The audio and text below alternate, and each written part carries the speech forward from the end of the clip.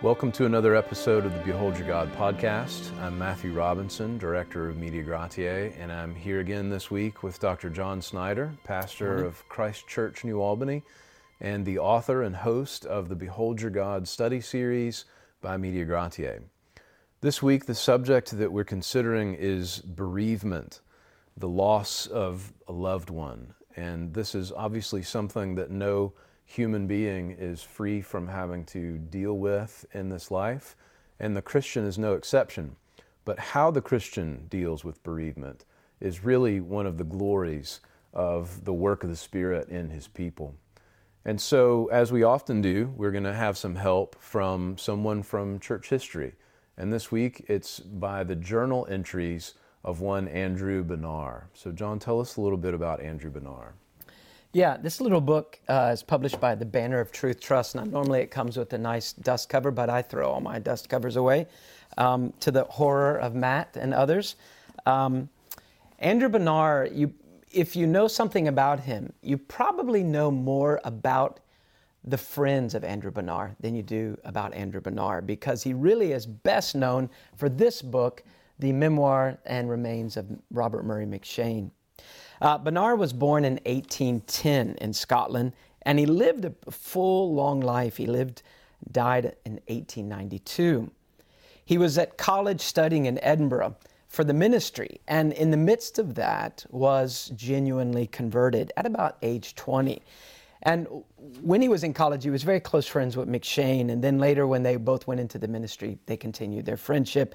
And when M'Cheyne died in his late 20s, I think 29, Benar quickly put together this book, and it's been used throughout the centuries to help believers.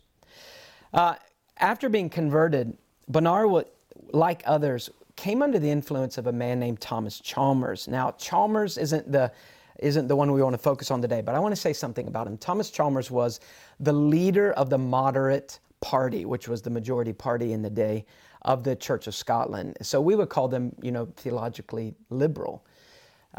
Great mind, great mathematician, great thinker, but really not a great lover of Christ. He was converted, and his conversion shook the Church of Scotland at that time, because he went from being a moderate to being an evangelical. And when we say evangelical, we mean of an older stamp. A gospel man. Yes, he clear on doctrine, very careful with doctrine, but also very warm and experiential. So he's the main theology professor for these young men, and Benar is under his preaching. And when we read the lives of these young men that were used in revival, wave after wave of revival through Scotland, 1830s on to 1870s, we really see that they all bear the mark of Thomas Chalmers' spirituality. Reformed doctrine, warm experiential application of those truths in their own lives. So when we read Benar's little book, it's really like reading a prayer diary. There's so many entries here about fasting and prayer and seeking the Lord and the result of that. But also they are aggressively evangelistic, and so that really dispels the myth that Calvinism produces a kind of a fatalistic approach to evangelism. Chalmers really wanted to see the Church of Scotland reach the cities, the urban centers in Scotland, and these young men were part of an effort to do that in a new way. Yeah, it's remarkable that Benar, he spends his life quietly serving. He's not out front like some of these other men that we know perhaps more. He's not in the spotlight, you could say, but he does influence churches in this very quiet but very powerful way through nearly 60 years of pastoring and writing and leading. So for this podcast, we want to talk about the sad period in his life where he loses his wife, Isabella. And we see how he records the Lord's faithfulness to him and the comfort that he gives him during that time. Yeah, we need to jump ahead to the year 1864, Saturday, September 24th. Benar records in his journal that at 8 a.m., another daughter was born to them. They already have a number of children. One child has already preceded them in death, a little boy named Andrew. Now, he records his prayer for this daughter. So you understand, September 24th for them, it's a happy day. A daughter's born, and he writes this: Lord, may this little one be another of thy saved, a precious stone in thy breastplate, one in whom thou shalt be glorified. So, beautiful day, just everyone's rejoicing. But a couple of weeks from that point, October 15th, we read a very shocking entry, which starts with, "Oh, what a wound." Matt, why don't you read us that? Saturday, October 15th. Oh, what a wound. Last night, most suddenly, after 3 hours sinking, my dear, dear Isabella was taken from me. Lord, pour in comfort, for I cannot. It needs the Holy Ghost to work at such a time. Lord, what innumerable kindnesses thou gavest me through her, a true wife, a true mother, a true mistress, a true friend. She passed away so gently that, till I held her hand and touched her cheek, I could scarcely believe it was death. And then he goes on to say, I have needed this affliction. It brings to my remembrance sins of many, many kinds, neglected prayer, neglected thanksgiving, self-indulgence, my life, too much a life for myself and family. Lord, let me not love thee less, but more because of this stroke. And from this day may I work more for the ingathering of souls. I had been reading between dinner and tea my usual verses. Nahum 1:7 was that for the day, the Lord is good, etc. Oh, little did I think how I would need it half an hour later. Lord, Lord, make this a time of the Spirit being poured out upon my family. So he's in shock there, and yet he goes to the Scriptures, the only real solid foundation. Yeah, I mean, there's just so many helpful things that we see in the immediate response to the death, because we're going to be reading a lot of entries from his journal, but this is the day of the death. So before he goes to bed that night, he records his thoughts, because of this. One of the things we notice right off is he says, he pleads with God to pour in comfort. He said, because I cannot. I mean, to be at such a point as a believer, to say to the Lord, I cannot seem to find comfort adequate to this sorrow, but you can, God. And then, then he goes on, strangely, to confess a number of sins, particularly neglect in the spiritual areas and selfishness. As he looks over his life, I've prayed too little. I've not walked close enough. And God, I've been too selfish with my family. And he just feels these things, as he looks at his wife who has passed on to be with Christ. But he ends that section pleading with God that he would love him more because of this blow, not less, and that he would devote himself more carefully to the good of souls around him, not less. You notice that he mentions there Nahum 1:7. Let me read that verse. The Lord is good, a stronghold in the day of trouble, and he knows those who take refuge in him. So immediately, we might read over that too quickly. What we realize is that in his own personal daily reading through the Scripture, this is the verse that sticks out to him before he's ever aware that anything's wrong with his wife physically. So God providentially preparing his son for the great blow that's coming. He describes the scene at her death in the part of this journal entry. She passed away in 3 hours after we got alarmed, and as our old family servant said, slipped into glory at 9:45. I was bewildered. I said to her a few minutes before she departed, I know you are leaning upon Christ. And she tried gently to say that she was, but was almost unconscious all the 3 hours. I had just prayed aloud, Lord, receive her spirit. When life was gone, and we had our fill of uncontrollable weeping, for all the children were there and the servants, I prayed with them as I could. This time will never be forgotten. Later, he mentions in family worship that evening he reads to the children from Revelation chapter 7. We're going to read a large portion of that because I want us to read it together. Not as people observing, well, that's what he read to his kids back then, but what what these words must have meant to a husband who has just received this terrible shock that, without any forewarning, his wife, who seemed to be in perfect health, is now with Christ. And to read it, to listen to it as the children would have listened to it, whose whole world is turned upside down because mom is no longer with us here. This is what he read. Revelation chapter 7 and verse 9.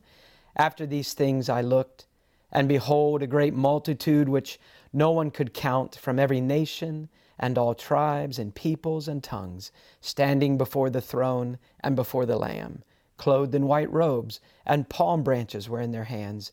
And they cry out with a loud voice, saying, Salvation to our God, who sits on the throne, and to the Lamb. And all the angels were standing around the throne, and around the elders and the 4 living creatures, and they fell on their faces before the throne and worshipped God, saying, Amen. Blessing and glory and wisdom and thanksgiving and honor and power and might be to our God forever and ever. Amen. Then one of the elders answered, saying to me, These who are clothed in the white robes, who are they? And where have they come from? I said to him, My Lord, you know. And he said to me, These are the ones who come out of the great tribulation, and they have washed their robes and made them white in the blood of the Lamb. For this reason they are before the throne of God, and they serve him day and night in his temple, and he who sits on the throne will spread his tabernacle over them. They will hunger no longer, nor thirst any more, nor will the sun beat down on them, nor any heat. For the Lamb in the center of the throne will be their shepherd, and will guide them to the springs of the water of life, and God will wipe away every tear from their eyes. So certainly an extraordinary meditation for those who have just lost a loved one. And yet, after reading this and spending time with the children, trying to really grapple with their loss, Bernard closes his entry with this, But oh, the shadow is deep. Yeah, and really, what comfort is there in this sin-destroyed world than who God is and His amazing goodness and the certainty of it toward His people? What an amazing passage. Bernard writes about his wife's quiet spiritual life. What kind of person was she? What kind of Christian was she? He writes, Dear, dear Isabella was a most true, sincere, unpretending believer. In small duties, she was specially to be found careful and attentive. Oh, what I've lost! I've been thinking of her in glory, perhaps with little Andrew beside her, and how they will meet me. Some people pass through life having touched the hem of his garment without any public demonstration, speaking there of Christ.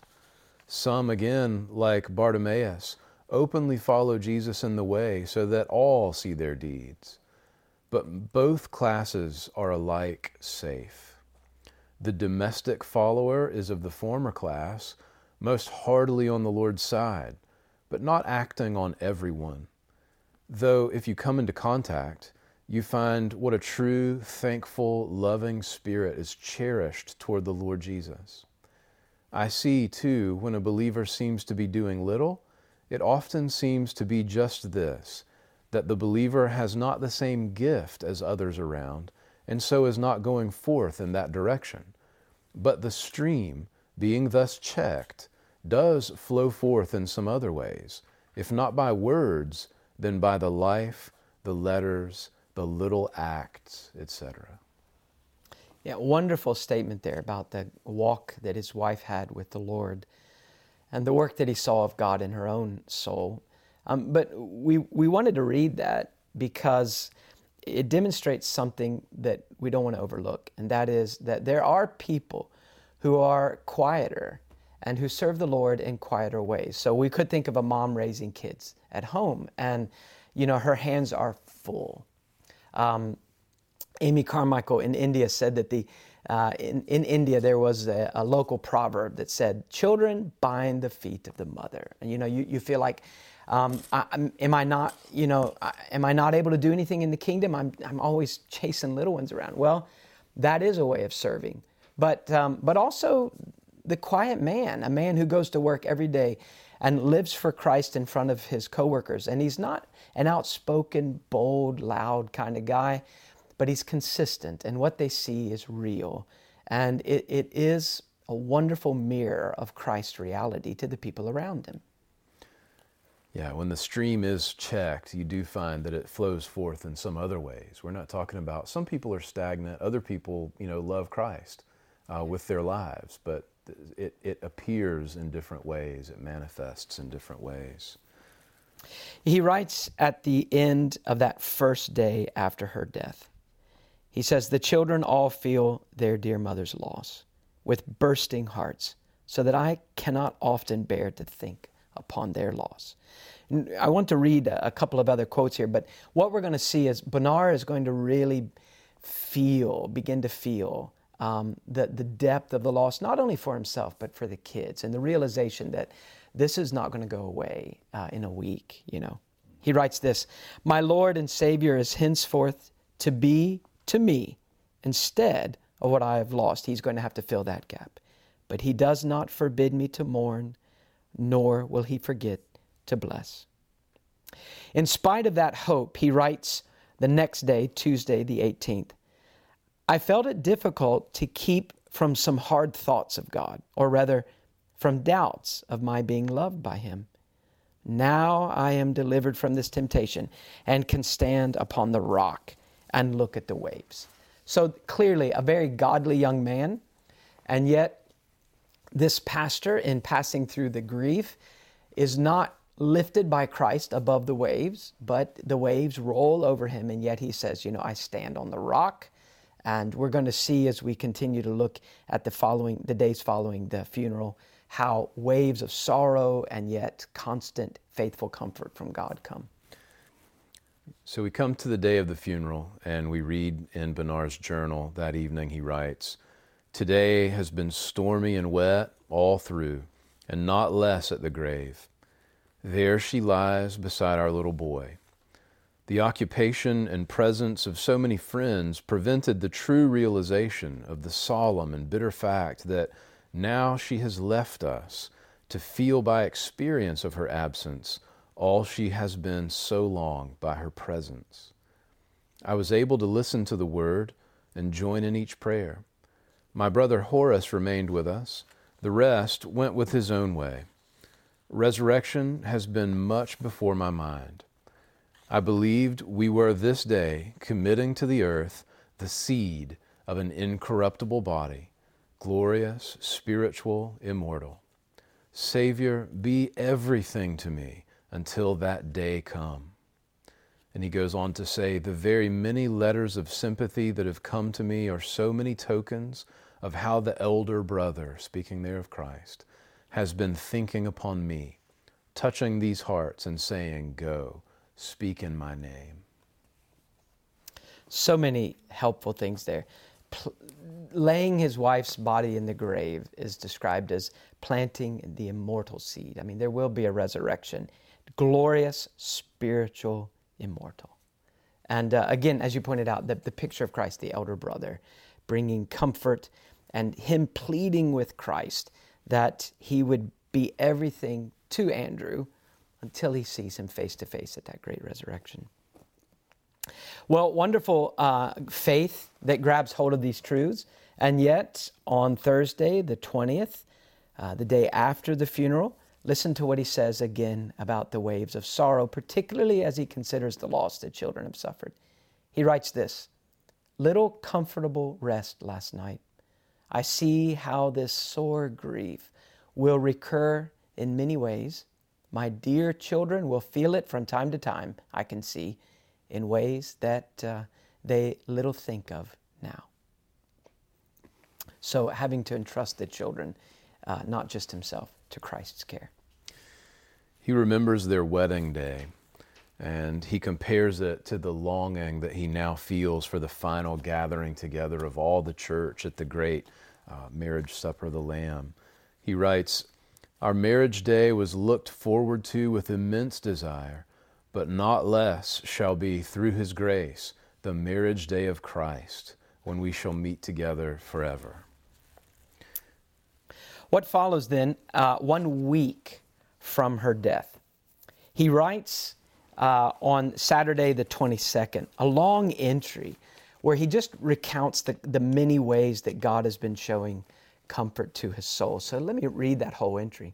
Saturday the 22nd, the torrent of sorrow is now settling into a calm river. My soul is finding real sweetness in the Lord and in the hope set before me. Many most interesting notices of Isabella's state of mind have come to light. Many letters from friends speak of her so warmly, so tenderly, and with such assurance of her oneness with Christ. The Lord's kindness to me in many ways has been quite remarkable. I have had very many letters full of sympathy and really most helpful, for they were just messengers from my Lord's presence to carry me cups of His new wine. About 40 such I received, and then so many prayers. My children, too, have drawn round me so affectionately.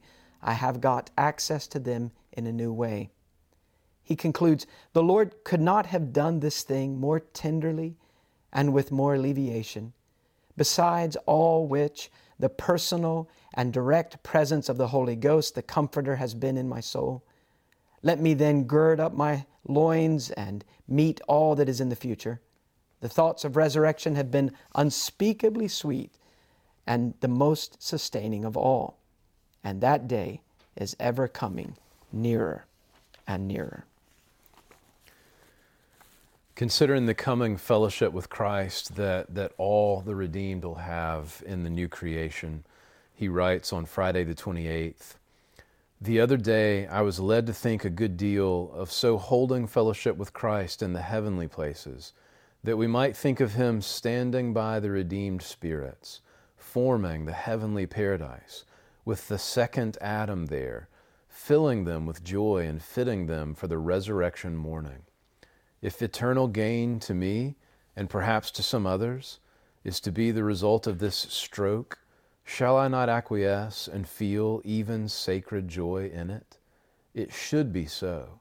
May the Comforter bring me more and more to this. Well, again, the picture of Christ's work in the heart of a man. What could make a man say, if eternal gain to my own soul and eternal good done to souls around me is the result of this, shall I not acquiesce? Shall I not bend my will to the King? More than that, should I not joy? He says, it should be so. He sees, it should be so. That's right. But that doesn't mean that that's his constant experience. And he writes, we see again on November the 6th, at the baptism of the daughter who was born just shortly before his wife's death. He writes, there were circumstances at this service of deep solemnity. I saw my children were all deeply moved. I came home feeling all the way an indescribable sadness, and yet as if a hand were underneath me, holding me up. So this helps us remember that the most mature believer is never going to be free from these swings, these waves of grief that come and crash.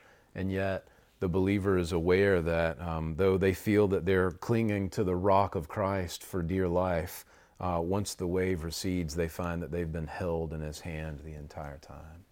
Yeah, really a very helpful reminder. It's just so easy to think that if we love Christ, we're going to go through this kind of a thing with a plastic smile, that's most honoring to Him, which I think certainly is not biblical in our expectation, nor is it really honoring to the Lord. But nor is this kind of a stoicism like, God is in control, so I feel nothing. Well, sometimes I think that the believer feels more because we have a new heart, and that new heart from Christ is capable of feeling depths of sorrow, spiritual sorrows, that the unbeliever who does feel sorrow at loss, but doesn't feel the same spiritual weights, and yet also capable of extraordinary comfort that the unbeliever knows nothing about. Now that the Puritan film is out and shipping after 2 years of working together with Reformation Heritage Books and Puritan Reformed Theological Seminary, we're here in Tupelo, Mississippi, where we've gathered some friends and family together just to screen the film as a way to celebrate. A recently married couple, Jade and Lamar, came out to see the film, and this is what they had to say. Tomorrow morning, what I'm going to remember is the love of God, their full orb theology as far as how God encompasses every aspect inside of their life. It wasn't just, like they spoke about, their towering minds, but that their towering minds came down to the practical level on everyday life.